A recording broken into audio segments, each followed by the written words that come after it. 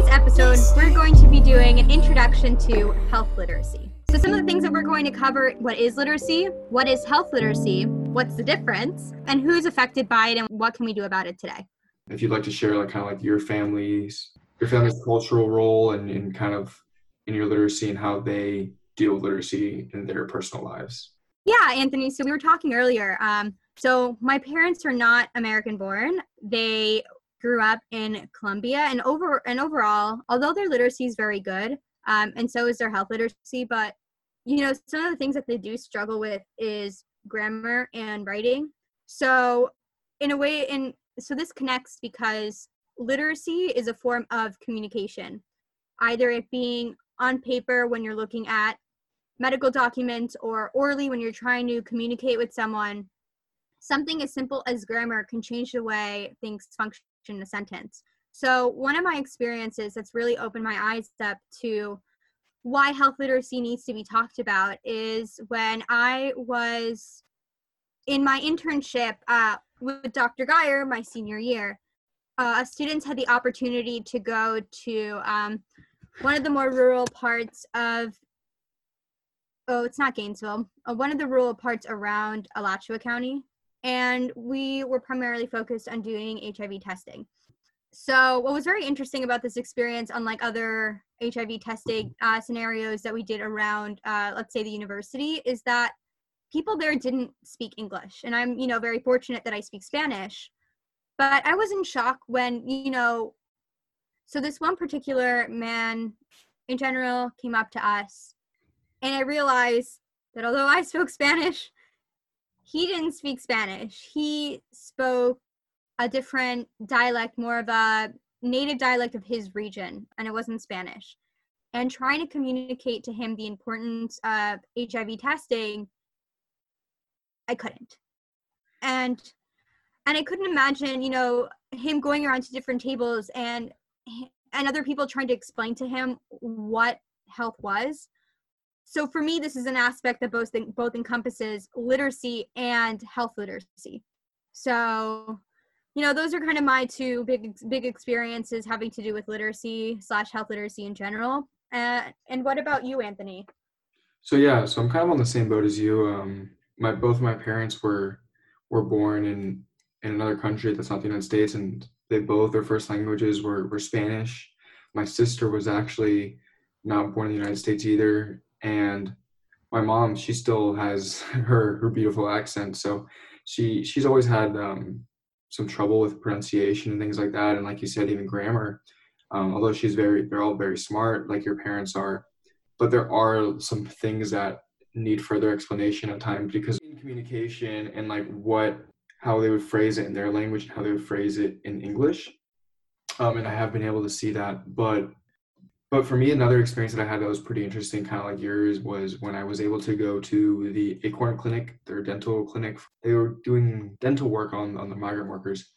And it kind of spoke to how important, and this isn't relevant to literacy, but really just diversity in the healthcare field, like how we need people that know different languages. We need health professionals that are understanding of different cultures. And it was really important that these dentists, were able to speak Spanish and able to communicate with these patients, because if you can't communicate, then, and which is funny because we're talking about how we can't even communicate in English. We have two different languages, but we're talking about right now how we can't even communicate in the United States when both the patient and the professional speak the same language. So that was kind of our personal experiences, but let's start diving deeper into the bigger picture of literacy. So if you can explain to listeners, what is literacy to you, and kind of like the textbook definition. Yeah, so I'm going to be reading this off of one of Dr. Geyer's PowerPoints, but literacy is the ability to use printed and written information to function in society, achieve goals, and develop one's knowledge and potential. Okay, so that's a little definition on literacy, and there's really a lot of aspects to literacy. Like some of the things that Dr. Geyer mentioned is, skill-based, word-level reading skills. There's some skill-based to it in terms of understanding word-level reading skills and a higher level of literacy skills such as comprehension. So now to understand what illiteracy is the inability to read or write in any capacity. So if you take, I feel like we take for granted the fact that we can read and understand. I mean, once again, before taking this class, it never occurred to me that, people would struggle with not being able to read, because that seems something that was, that's kind of like basic in our community. Yeah, I mean, and going back to what we were talking about before, is like growing up, my parents always gave me books. We always grew up around books in our households, and like you said, we take that for granted in our community. But just being able, having those opportunities. Yeah, and one of my favorite things to do is read. Like reading, I like breathe books, or at least I like to think that. I need to read more. I'm trying to get into it, so. And I can't imagine. I feel like without being able to read, it's like a blindness, right? For me, reading books is like breathing, and I can't imagine my life without oxygen. So, once again, Dr. Geyer has done this incredible job of poking holes in what our idea of the perfect society is. So another aspect of literacy that Dr. Geyer had mentioned is this reading and writing skills, and the fact that they need to be adequate in order for you to understand, right, what it is you're reading. So if you don't have those skills, those are going to hinder your ability to be literate. Yeah, and I'd imagine that if you could not comprehend what it is you're even reading, then you probably are not going to be able to comprehend what a pamphlet or paper at the doctor's office says, which is what we'll get into later, because literacy and health literacy are two different things. So although there's important distinctions between health literacy and literacy, some of the things that we do have to think about, so some of the similarities that they both have is the fact that you need to have, adequate reading and writing skills, and you need to be able to comprehend. And furthermore, the importance of comprehension, because comprehending means that you have the ability to have a conversation about it, right? It's not you just took information from the environment and accepted it, but you're able to understand it and form ideas of it, or maybe sometimes even refute the knowledge that you already have. So you mentioned before how important it is for people in the United States and just across the globe to be literate. And we have here from the, is this the website you got it from? Our World in Data? Yeah. Yeah. So, and we have actual statistics based on the percentage of population around the world that are literate and non-literate. So, and this is from the University of Oxford. So while only 12% of the people in the world could read and write in 1820, today the share has reversed. Only 14% of the world population in 2016 remained illiterate. So that means that in 2016, 86% of the population is literate. And it says over the last 65 years, the global literacy rate increased by 4% every 5 years, from 42% in 1960 to 86% in 2015. So there's just some pretty large jumps in literacy. It seems like our understanding of the importance of literacy and an adequate education has on a human being and their life, but it does seem like there are pockets of the population that we have yet to access. Based on a search that we did on the CDC health literacy, they mentioned that there's these certain levels in which they classify literacy, low being the lowest level and 5 being the highest level. And one important point that I think the article makes, it says only 12% of U.S. adults scored in the highest literacy proficiency levels, and only 9% scored in the highest numeracy levels.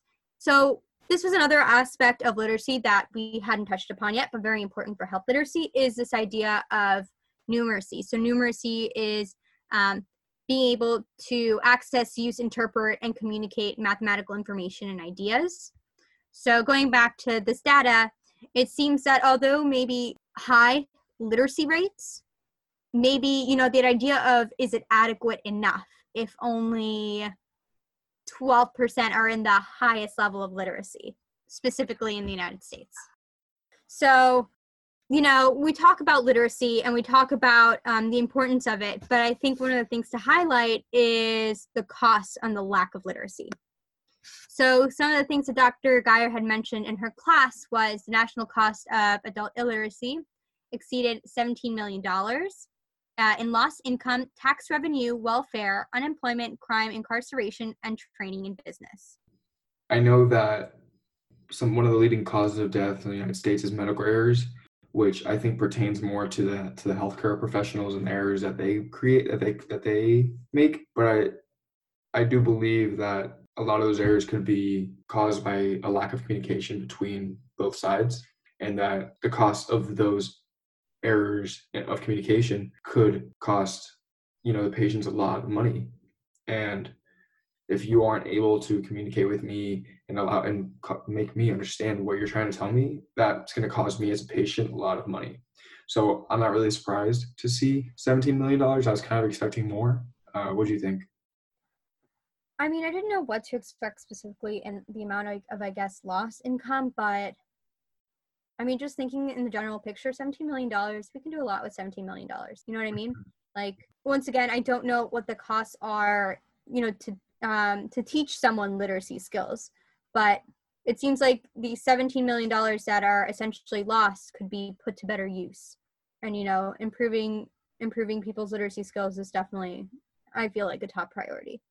Yeah.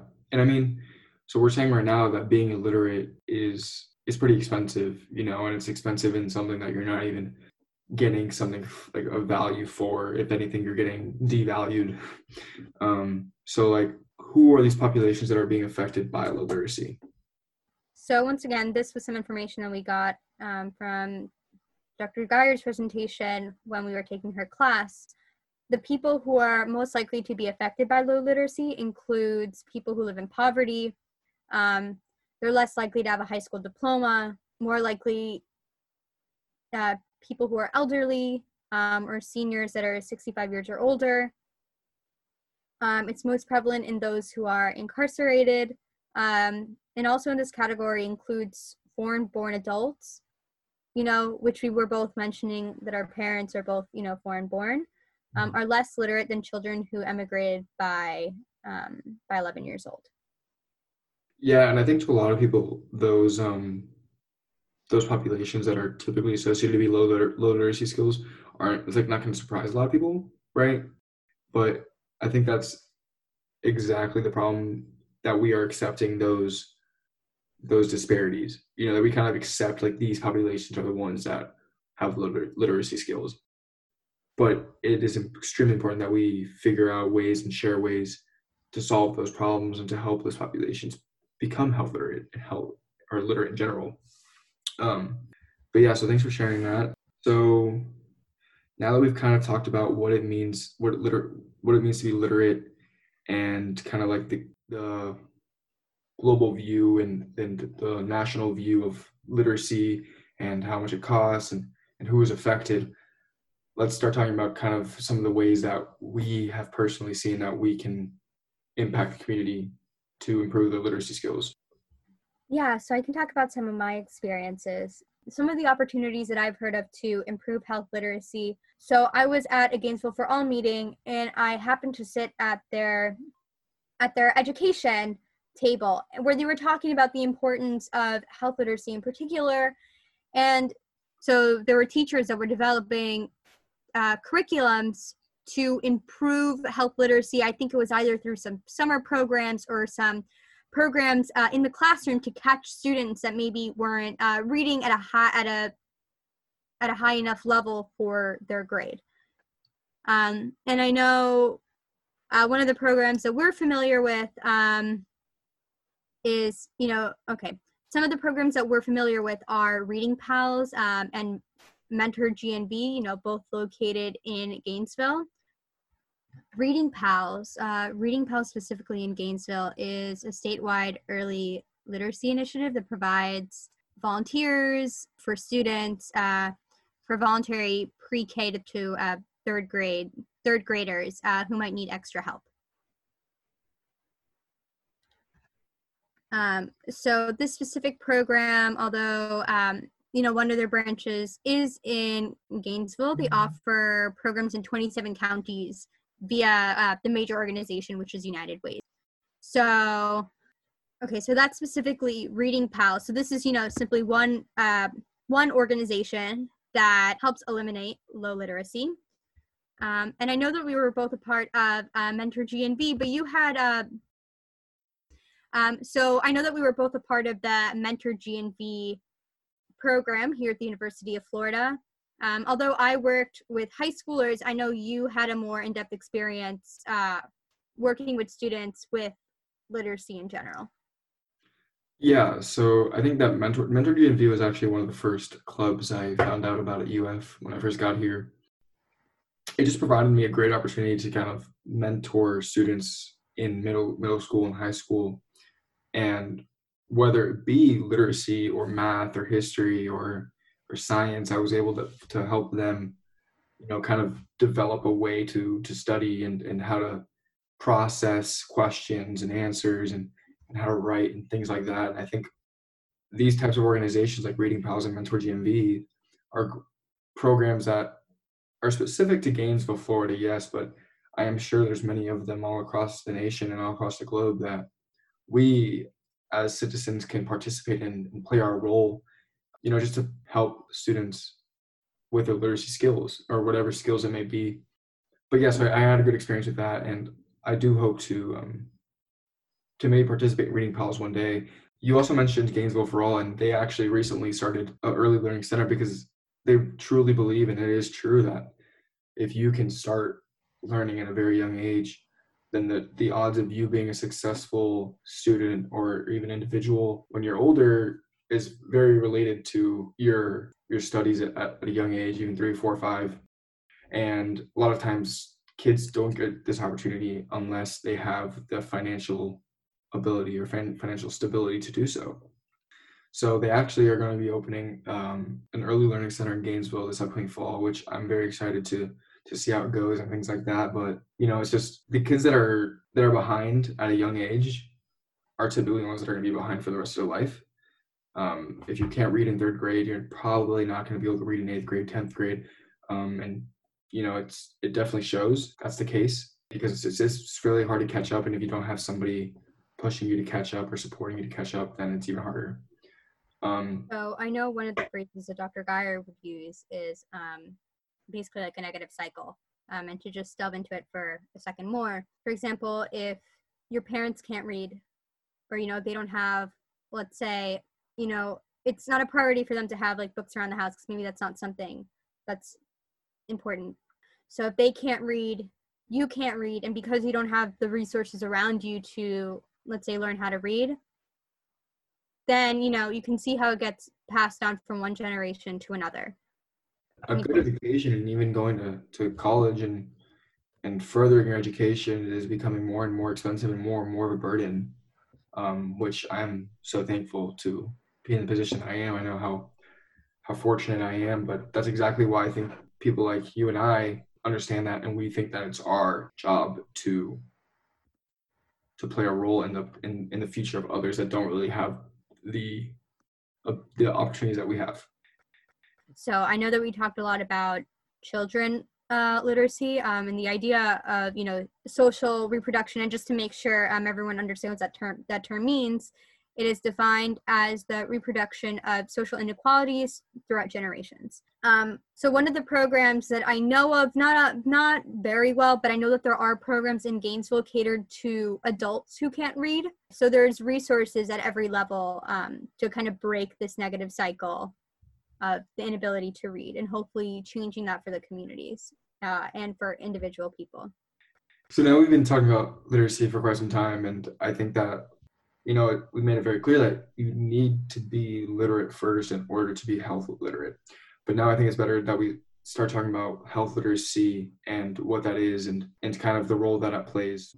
The definition I have for health literacy from Healthy People 2020, they define it as the degree to which individuals have the capacity to obtain, process, and understand basic health information needed to make appropriate health decisions. So further on in this paragraph, one of the things that they mention is adequate health literacy. And I think once again, this ties back to literacy because you may be able to read and write, but is it adequate enough? So when they say adequate, they mean including being able to read and comprehend essential health-related materials. Which once again, like if you can't read prescription bottles and you don't know how many pills to take, or you don't know when your appointment is because it's not something that you can read or maybe comprehend, that's a detriment. So once again, I just want to highlight the word adequate because we mentioned groups that are affected by literacy, but there's this level of maybe you don't know how to read, but if you do know how to, read and comprehend, you may not be able to understand health literacy because you don't have the health vocabulary or you haven't been exposed to maybe, let's say, graphs or pictures of some sorts for it to be adequate enough for you to understand maybe certain information that the doctor is giving you or information that's on pamphlets. Yeah, so I also remember just going over Dr. Geyer's PowerPoint. She had one slide that said that health literacy is a stronger predictor of health than age, employment, race, income, and educational level. That's important because a lot of people are going to be like, well, educational level is kind of related to health literacy, which we're going to discuss later, but that's kind of mind-blowing, like health literacy is a stronger predictor than all of those different variables. I'm going to repeat them again. Age, employment, race, income, and educational level. Wow. And I think, why those are things that we have to keep in mind is why are certain groups, affected again and again by not having adequate health could be something as, not basic, but important as health literacy. If you don't understand health, then you don't know how to take care of yourself. Or if the doctor gives you a medication, for example, antibiotics, and you don't understand that you have to take the complete dose, not just simply stop when you say, like, feel better, then that contributes to a lack of health literacy. And once again, that feeds into the cycle of negative health outcomes. And we say in the perspective that it's the patient's job, and it definitely is important that the patient takes as much responsibility into their own hands for their own health. But it is also extremely important that the healthcare professional makes it easy for the patient to understand exactly what they're being told and exactly how to take care of themselves, which we'll get into later. But so we looked at earlier the financial effects of illiteracy, but can you kind of just talk about the effects of health illiteracy and the costs that those outcomes have on patients in the medical system? I think the way that we have to think about health literacy is there's literacy and then there's health literacy. Like there's, one part and then another, meaning because you can have literacy and you can not have health literacy. Give me an example, actually. Like, give me an example of a person, like off the top of your head. Am I supposed to know this? I mean, I can even just use myself. No, I think you'd be health literate, but I typically think of like something that's very, very educated, like a lawyer. Like, okay, so you take it away with this one because I was just thinking about myself. No, like a lawyer. A lawyer would be very, very educated, and you would think that they probably, I mean, most of the time I would assume they might not have that much trouble navigating the healthcare system, but that doesn't necessarily mean they're health literate. So they're still they might have some similar problems like somebody that's not as educated as them. No, that was definitely, that's definitely a good point. It's helping us understand what's the difference between literacy and health literacy. So we have to remember with health literacy, health in and of itself is a completely different language than literacy. It's like an added on, right? There's a lot of terms that, if and when we become doctors, there's a whole medical language and lingo that we're going to have to learn. But it doesn't necessarily mean our future patients or patients in general understand that language. It goes into this idea of the language of health literacy. So kind of to bring us back to the cost/consequences, they include the inability to navigate the healthcare system, screening procedures, prescribe medical regimes, seek appropriate care when sick, understand informed consent forms. You know, I had that experience that I mentioned earlier. The inability to talk to the specific patient doing the HIV testing, you know, how could he understand the consent forms? Understanding and applying health education information and participate in self-management of disease. I find a lot of trouble just navigating the healthcare system. I mean, for example, when you go to pay and like the different terms they use just for payments, you know, just for finding out like where you need to go once you enter the building. I think that the terminology can just be a little confusing for even me and probably for a lot of other people. In class in the health disparities course, we kind of learned about some ways to measure health literacy, and some of the things that Dr. Geyer mentioned were specific tests. So we have SMOG, the Frye readability graph, the Flesch reading ease, which is on Microsoft Word, and Realm, which all have their own specific limitations and they all have their own specific strengths. The limitations that they do have is that they only measure one specific variable, and that is grade level readability. So it basically tells you what grade level this document is written at. So it's written at a 6th grade reading level, 8th grade reading level, 10th, you get the point. But the other limitation, they also do not consider kind of the layout of the document itself. So for example, the organization, the layout, design, and other things including like graphs, charts, statistics, and things like that, which goes back to what you were saying about numeracy. Being able to understand those numbers and being able to interpret graphs plays a huge role. So these tests aren't necessarily a solution. I mean, they're great to tell us the grade level readability. And since we know that a large portion of the United States is not reading at a very high level, that our documents should be written at a lower grade level in order to ensure that all patients are being able to read the documents. And I've read different statistics in terms of what reading level most of the people in the United States are. So I can't claim, you know, a specific reading level. Another thing that I feel like some of, once again, I'm not claiming I'm an expert, that these tests might lack is the fact that they're not testing for comprehension, right? Because you can read at a certain level, but it doesn't necessarily mean you understand what you're reading. You know, we can't really depend on them, but we sure can use them, which is exactly what we're getting into. We're going to start getting into exactly what is the most important part of the healthcare system in ensuring that health literacy is not as much of a problem as it is. What do you think the role the health provider plays in ensuring that patients understand their situation? So honestly, I thought this was such a good question because I believe that the role of health provider plays is they're teachers of health. They match patients with educational needs to match their literacy skills. So what that means is that a healthcare provider recognizes at what level, let's say their patient can understand either health literacy information. Providers make sure that the patients are understanding their health at a level that they can comprehend. And on top of that, I think that not only just the healthcare professional, but even just the healthcare offices, you know, like when we go in and we're filling out these forms to kind of tell them about like our personal information so they can give us their quote unquote best care, you know, they're not really asking us, what is your education? What is your reading level? Do you believe yourself to be health literate? Literate? Do you like these kind of questions that are extremely important so that this can kind of prepare the healthcare professional. I mean, although they should be explaining in depth with every patient and ensuring that the message is received, you know, I should understand what kind of patient I'm dealing with and what kind of background they have.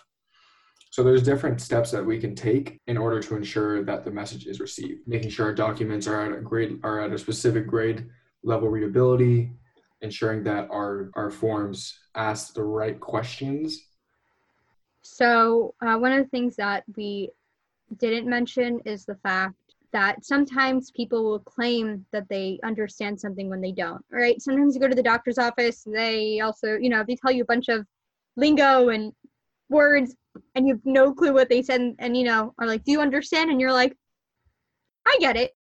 and really you come out of there and you have no clue what happened. So I think there's, that 1 second of do you understand maybe could be transferred into a better question to kind of bridge this gap of health literacy.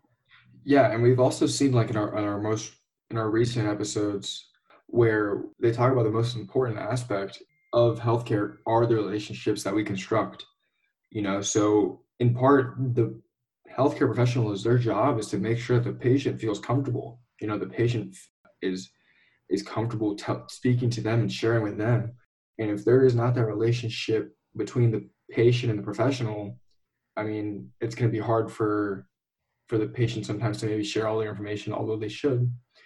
Kind of going like relating to what you're saying, there's might be too much pride to share that kind of information that they don't understand the question. And if I make the patient feel comfortable, that's going to make them much more likely to share that information and kind of let go of their pride. Although it might not necessarily be pride, I'm just using that term. So I think it's great that you brought that up. So kind of to wrap this podcast up, one of the methods that's used to kind of facilitate the process of helping patients understand what the health provider says is using this method of teachback, which we'll go into more detail in the debrief. But what it basically is, it's a tool that instead of asking the questions, do you understand? It's asking, what do you comprehend? So for example, let's say I tell a patient, you need to take these antibiotics for 14 days and take one every 2 hours, just as an example. I would ask the patients to basically kind of tell me what they understood. So that's a way of, one, repeating the information, but two, making sure the patients understand what you said. And if they didn't, then, that misconnect or that disconnect is something that can be fixed. Because when we say things in our own language, similar in, when we study, we have to sometimes translate them into things that we comprehend. If the patients say something incorrectly, then healthcare professionals can say it in a different manner. They shouldn't allow them to leave. I guess, and I say this without being a healthcare professional myself right now, but there should be rules in place that don't allow the patient to leave until it is ensured that they understand exactly what it is they have to do when they go home. Or there should be like specific documents given to them that tell them in a more understandable format that allows them to go home comfortable and safe. So I think it's a great way to wrap it up, because I think that if healthcare professionals are able to adapt to the teachback method, there will be much better communication between the professional and the patient, and we're going to see a lot of much healthier outcomes going forward. We can just say thank you for listening. We hope you enjoyed. Okay. Okay, so thank you everyone for listening to our introductory episode to health literacy. Feel free to leave us comments on health disparity topics you might be interested, and feel free to check out the links provided in the description, because we'll be providing links to almost all the information of where we got our statistics.